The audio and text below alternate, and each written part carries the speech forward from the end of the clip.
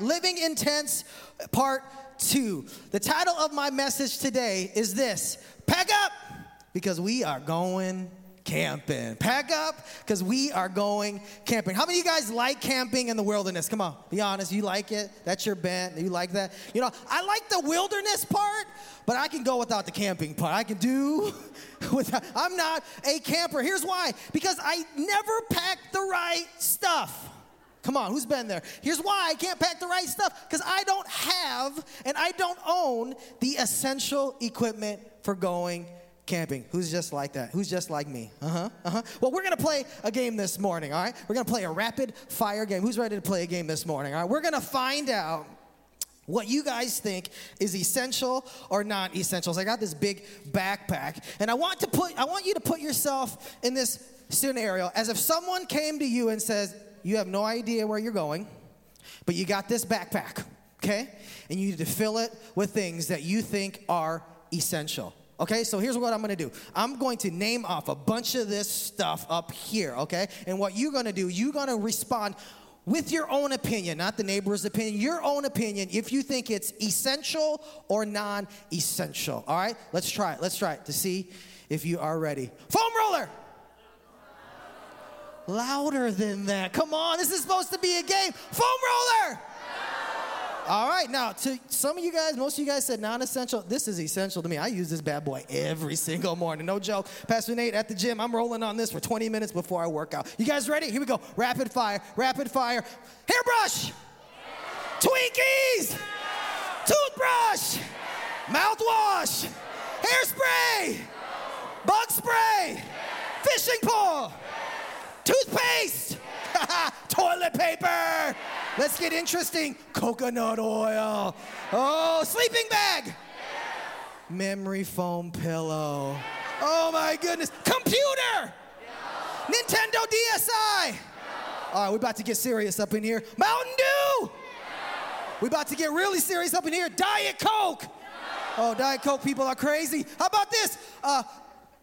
What is this? Arnold Palmer iced tea. A raincoat, vitamins, ibuprofen, water, Tums, Apples to Apples board game, a thermos. All right. Give yourselves a round of applause.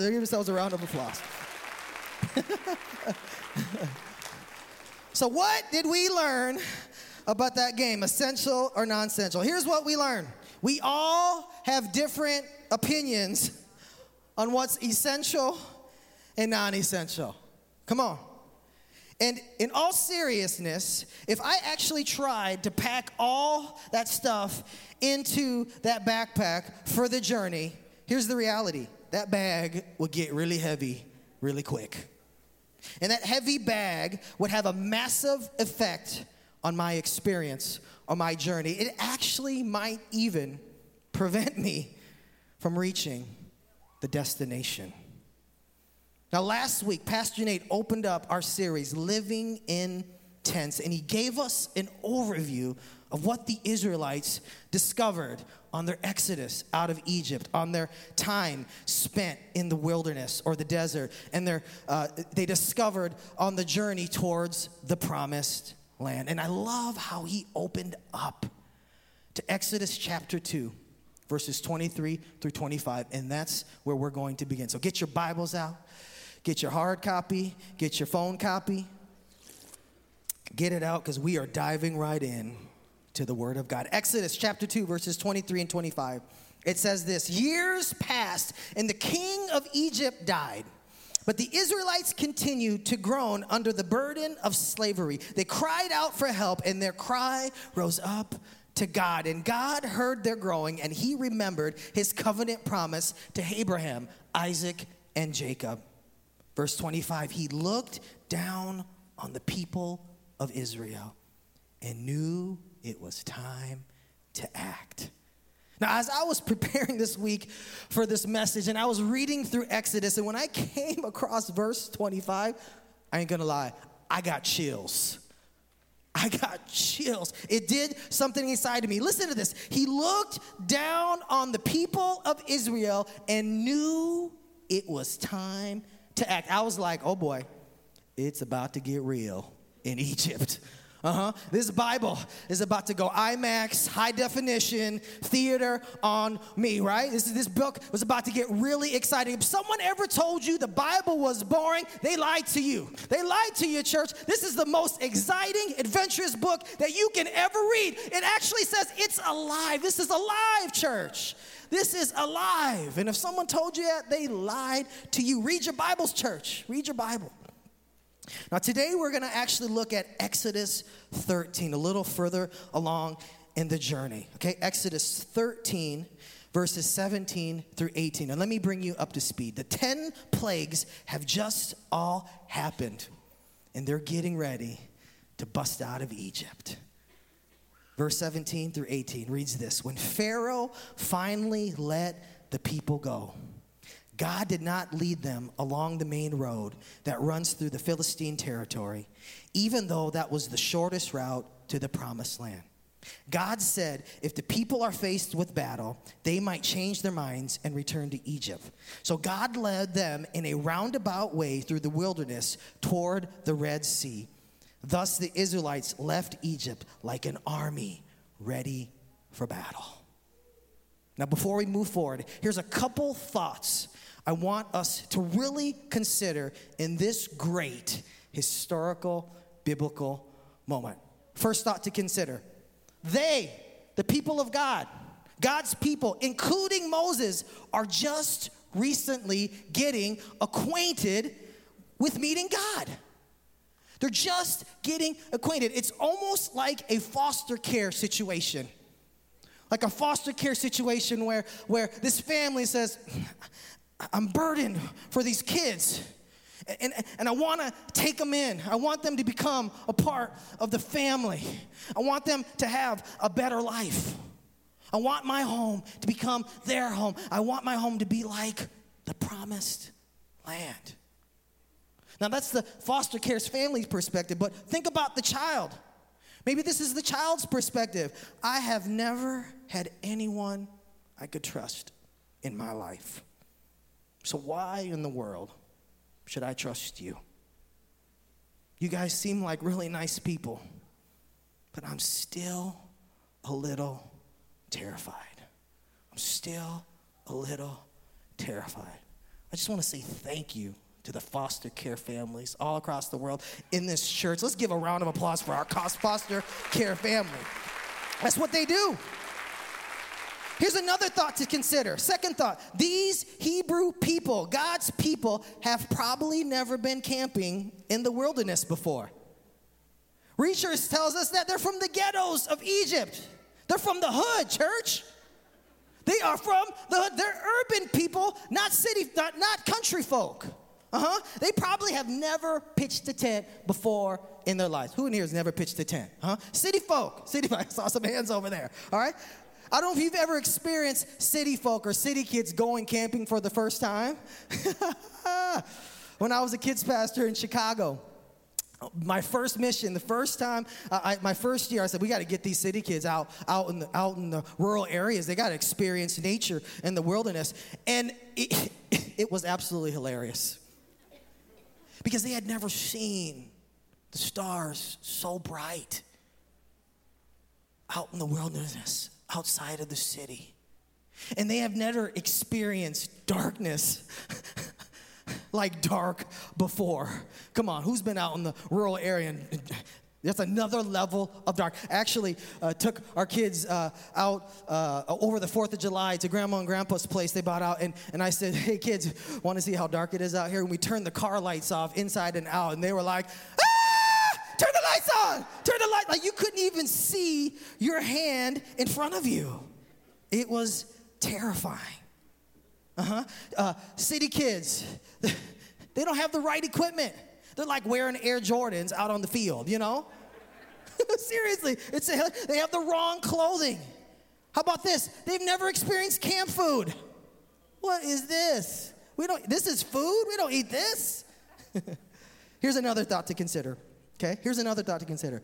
They have no idea where they're going in this moment. No idea. Plague number 10. Here we go, guys. Let's go. We are out. Plague number 10, pack up. It's time to go. Where are we going? Somewhere you've never been before. You actually might remember it. It's called the Promised Land, but you've been in slavery for 430 years. All that to say, church, these people sure have a lot going on in their world in this moment. Can we empathize with them just a little bit? They are about to encounter a massive journey. So here's my big idea. Here's my big thought for you and I this morning. Life is more about the journey than the destination. And God knows what's essential for the journey. Life is more about the journey than the destination. And God knows what's essential for the journey. Let's pray. Father, I pray, God, that we would be a people that trust you, not with part of our lives or half of our lives, but all of our lives, because you have us on a journey and we need to trust you. In Jesus' name we pray. Let everyone say amen. All right. Here's the reality, church. You and I are on a 3-part journey. Every one of us in this room, we are on a 3-part journey. The first journey is this. You and I are on a personal journey. We are on a personal journey. Secondly, you and I are on a family journey. We have a genealogy, whether you like it or not. You and I have a genealogy, and we're actually adding on to that genealogy as we go and as we live. Now, the dynamics and makeup of your family genealogy may look totally different than mine, and I bet it looks totally different than the person sitting next to you, but you have a family, and you are on a journey. Now, some of you in here would say this: because of God's amazing grace, I am now rewriting or making a revised version of my family's journey. Come on, if that's you, can I get a good amen? Come on. If it weren't for God, Third part of the journey, you and I are also on a church family journey. We are on the Emmanuel family journey, and I hope you're excited about that. I began my Emmanuel family journey in 1998, almost 18 years ago. Who's just beginning the journey with the Emmanuel family? Who's been here? You've been here for a while. All right, we love you. All right, back to the story. So Pharaoh finally gives up, and he says, go. And God says, let's go. It's as if God is saying, let the journey begin. Kids, we're going camping. All right? In verse 17, all right, if you're following along, in verse 17, we will discover the first out of the 3 essentials for the journey. Verse 17, and it reads this: God did not lead them along the made road that runs through the Philistine territory, even though that was the shortest route to the promised land. It was the shortest route, and we didn't take it. How many in here love shortcuts? Come on. You love shortcuts. You love the express lane. You love the left lane because you like getting places really fast. Come on. How many you're like Jimmy John's freaky fast? Come on. All right? Essential number 1, you're not going to like this. There are no shortcuts on the journey with God. Absolutely no shortcuts. Here's why. Because in life, when you take shortcuts or you cut corners, it usually leads to greater problems in the end. How many know what I'm talking about? Pastor Mark Allen recently went to Gooseberry Falls, and he said, Pastor David, you got to see this. Here's a sign, an actual sign at Gooseberry Falls. Shortcuts leave scars that take years to heal. Shortcuts leave scars that take years to heal. Come on, some of you guys are still healing. The wound is still real because you took a shortcut. You see, when we take shortcuts, we think we're taking 5 steps forward, and we're actually taking 10 steps. Taking 10 steps back. You see, shortcuts, they end up getting us lost. or wandering in circles and fighting with each other instead of fighting the enemy. Come on, who knows what I'm talking about? Now, if we keep looking at Exodus 13, verse 17, it actually explains why God did not want them to take the shortcut. Let's look at the rest of verse 17. Even though that was the shortest route to the promised land, God said this: if the people are faced with a battle, they might change their minds and return back to Egypt. You see, God purposefully avoids this shortcut. Why? Because it was too fast and too soon to get in a fight. They weren't ready for a fight. You know why? Because this fight might ruin them. It might break their spirit forever, and they'll turn back. Here's a good example. Right, football season's coming up. Who's ready for football season? I am, all right? And here's what's going to happen. I guarantee you it happens every year. Someone drafts a quarterback, and there's a rookie quarterback, and they start him too soon. And his whole first season, he's getting hit, and he's getting annihilated, and he's getting blitzed on. He's getting slobber knocked, and it ruins him forever because he's now in fear for the rest of his career because he's used to getting hit. And now he can't do what he was created best to do, to throw the ball and read the defense because he's scared of getting hit.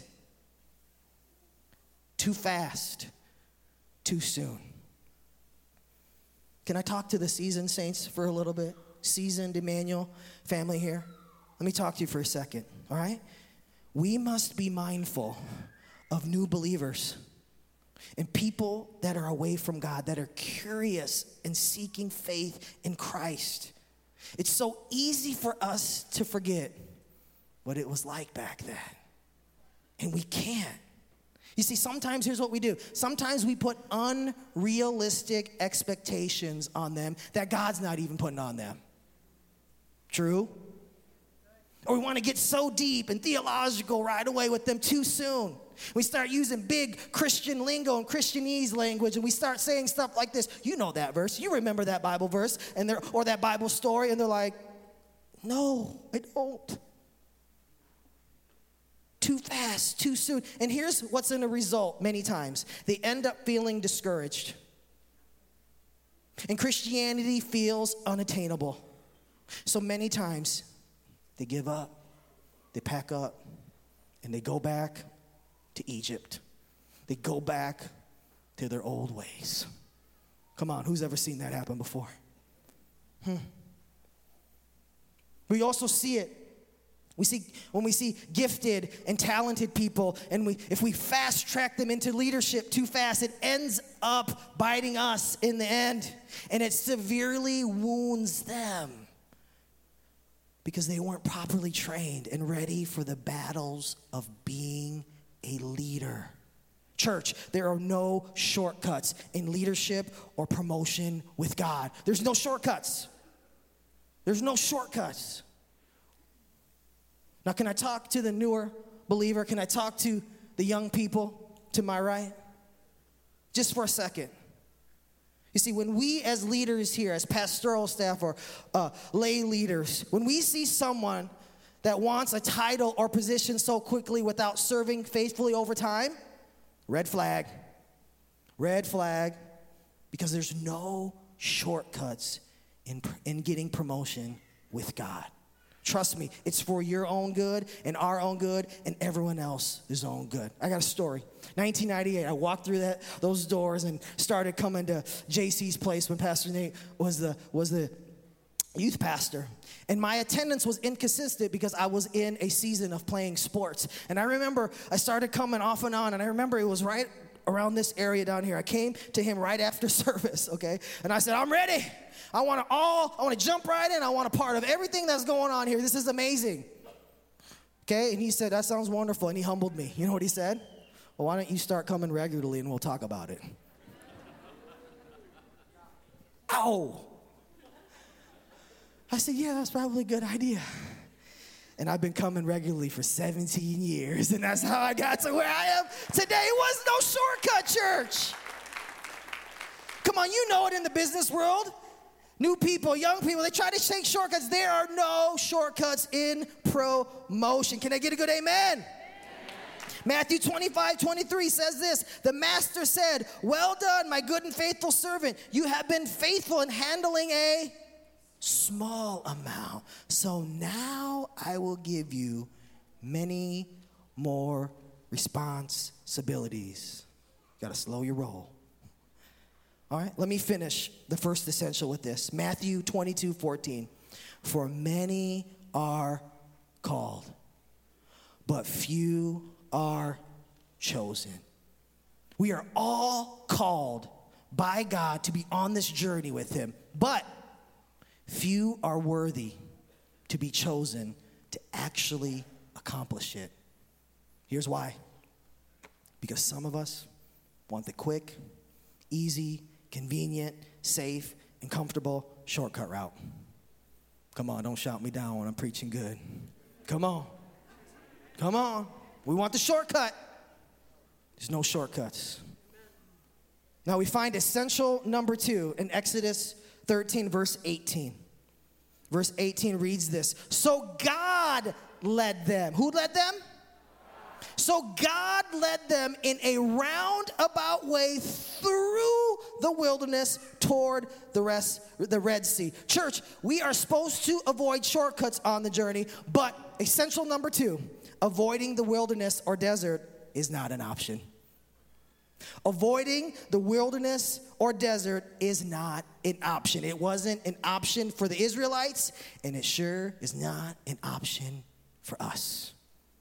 We can't avoid the wilderness because in the wilderness, God reveals himself to us in ways we could never imagine. In the wilderness, that's where he does it. Because God led the Israelites through the wilderness, they experienced the parting of the Red Sea. I wouldn't want to miss that. I actually want to go back when I'm in heaven. Can you rewind that? Can I be right there and see how that all happened? Because they went through the wilderness, they got to experience following God by a pillar of smoke in the day and a pillar of fire by night. That's amazing. Manna from heaven every single morning in the wilderness. Quail, because they wanted meat in the wilderness. Church, he wants to blow our minds. He wants to show us that he is the almighty God. That happens in the wilderness. If there isn't a wilderness, a desert, or a valley filled with trials, how can we truly appreciate the experience of the promised land or the mountain top? If there isn't a wilderness or desert or valley filled with trials, how can we truly appreciate the promised land and the mountain top? Jesus said in John 16:33, here on earth you will have many trials and sorrows, but take heart, because I have overcome the world. Church, our trials are Jesus' opportunity to show us that he has overcome the world. He's on our side. He wants to help us. We can't avoid the wilderness because in the wilderness, God teaches us something. Teaches us how to fight. Teaches us how to fight. Some of you guys didn't know this before you came to church this morning. You were born to be a fighter. You were born to be a fighter. You see, in the wilderness, God teaches us how to boom punch. Teaches us how to punch. 2 Corinthians 10:4 says this, for the weapons of our warfare are not carnal, but mighty through the pulling down of strongholds. We were made and built to fight. Here's another thing we learn, and the wilderness teaches us. Not only do we learn how to punch, but we learn how to take punches. Oh, everybody wants to be a boxer until they get punched. Everyone thinks, I can go in the octagon. I'll go right in that octagon. Boom, they get kicked for the first time. You know what? Let me get a second thought about that. You know what? Let's leave it to the professionals. Come on. We learn how to take punches. But best of all, we learn how to get back up after we get knocked down. Come on, church. Some of you in here, you keep getting back up and you keep fighting. And if you keep fighting, you know what happens? Devil leaves you alone, right? You guys know the scriptures. Yep, if you keep resisting him, he will flee. Come on. We're fighters, church. Proverbs 24:16 says this: the godly man trips or falls 7 times, but they will get back up again. Come on, church, get back up.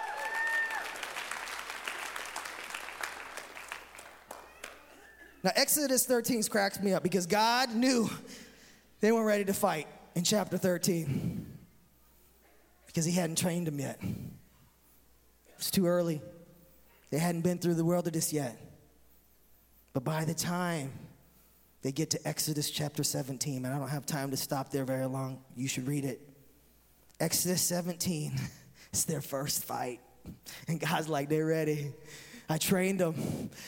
Here goes. And if you don't remember that battle, it's the battle against the Amalekites. And when Moses sends Joshua, get the men, go to battle. And here's what they discover in the battle. When Moses has his staff up and Moses has his hands up, the Israelites prevail in battle. But when Moses gets tired and his arms start falling, Israelites start getting their butt kicked. They start taking punches. And then they get smart because they've been trained. They said, let's get a stone so Moses can sit on. Aaron, let's hold Moses' hand up. And they hold his arms up until victory. Come on, church. Their first win. That was their first win.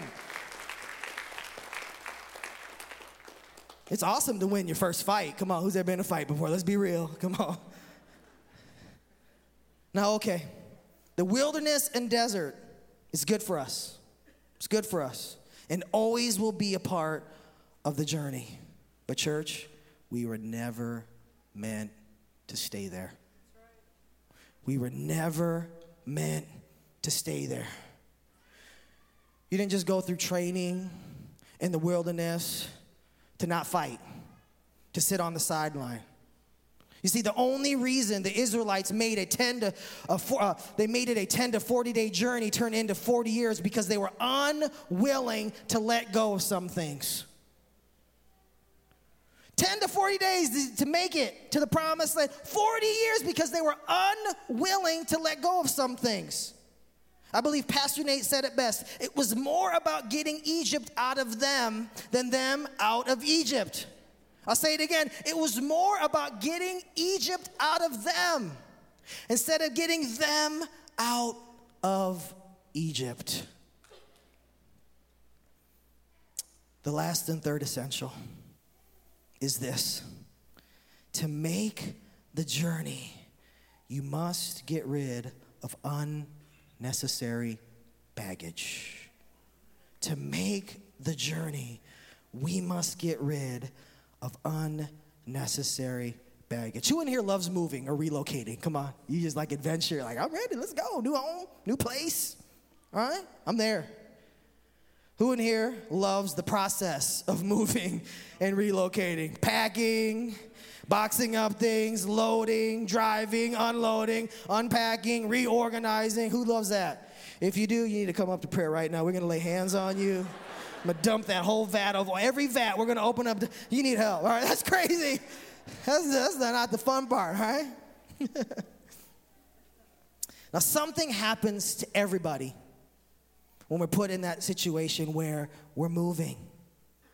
It doesn't matter if you are a family of 5 or 6 in a 4 or 5 bedroom house. It doesn't matter if you're a single adult on your own in a 1 or 2 bedroom apartment. It doesn't matter if you are a young millennial college age student Leaving your dorm onto the next best thing, an apartment or another dorm with better roommates. I don't know, okay?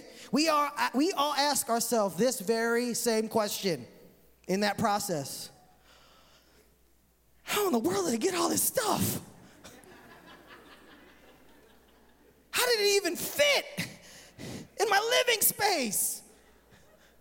Come on, who's been there? How in the world did we accumulate all this? Now, there are two possible outcomes to this scenario. There's two possible outcomes. Here's scenario one. Here's the first outcome. You start deciding, what's essential, what's not essential for the journey to my new place. You start giving it away, or you start throwing it away. And if you're like me, you like sentimental value to everything. You need some good friends around you. My spouse is that good friend. You're like, throw that away, David. You don't need that. You'll never fit in those jeans ever again, you know. You'll never lose that fifth lamp that we have. It's been sitting in the garage for 15 years. But you think you're going to, come on. Or you got good people that say, I'll take that. That's awesome. You don't need that for the journey. Give me that. I'll take that couch. Come on. You realize what's not essential. You let it go. Here's another outcome. You could be unwilling to let go of your stuff, and you decide not to make the journey to your new home. You can't let go, and you don't make the journey. That sounds absolutely ridiculous, doesn't it? Absolutely ridiculous. But that's exactly what happened to the first generation of Israelites that God delivered out of Egypt. Church, remember I said we are all on a three-part journey? We're on a personal journey. We're on our family journey that involves our genealogy. We are on a church journey as a family of Emmanuel. And maybe you don't realize it or not, but all those parts, the three-part journey, they are all interwoven together, and they have massive effects to one another. If you don't believe me, I'm going to prove it to you in Scripture. Because of the Israelites' unwillingness to get rid of unnecessary baggage, they did not make it to the promised land. Not even Moses. Because of their unwillingness to get rid of unnecessary baggage, they did not get to experience God's best for them. It gets worse, church. Because of their unwillingness to get rid of unnecessary baggage, they prevented their families, their kids, their grandkids from experiencing the promised land sooner. And last but not least, because of their unwillingness to get rid of unnecessary baggage, they prevented a whole entire nation from experiencing God's promised land. Church, life is more about the journey than the destination. And God knows what's essential for that journey. As we prepare to sing this song, I want you to take thought of the three-part journey, your personal journey, your family journey, the Emmanuel family journey. I want you to think about these three things. Is there any part of that journey you're trying to take shortcuts? You're going to pay later? Is there any part of that journey where you're avoiding the wilderness or you're in the wilderness, but you're not trusting God to supply the essentials in the wilderness? Or are you hanging on to baggage that God is saying, let go? Would you stand with me?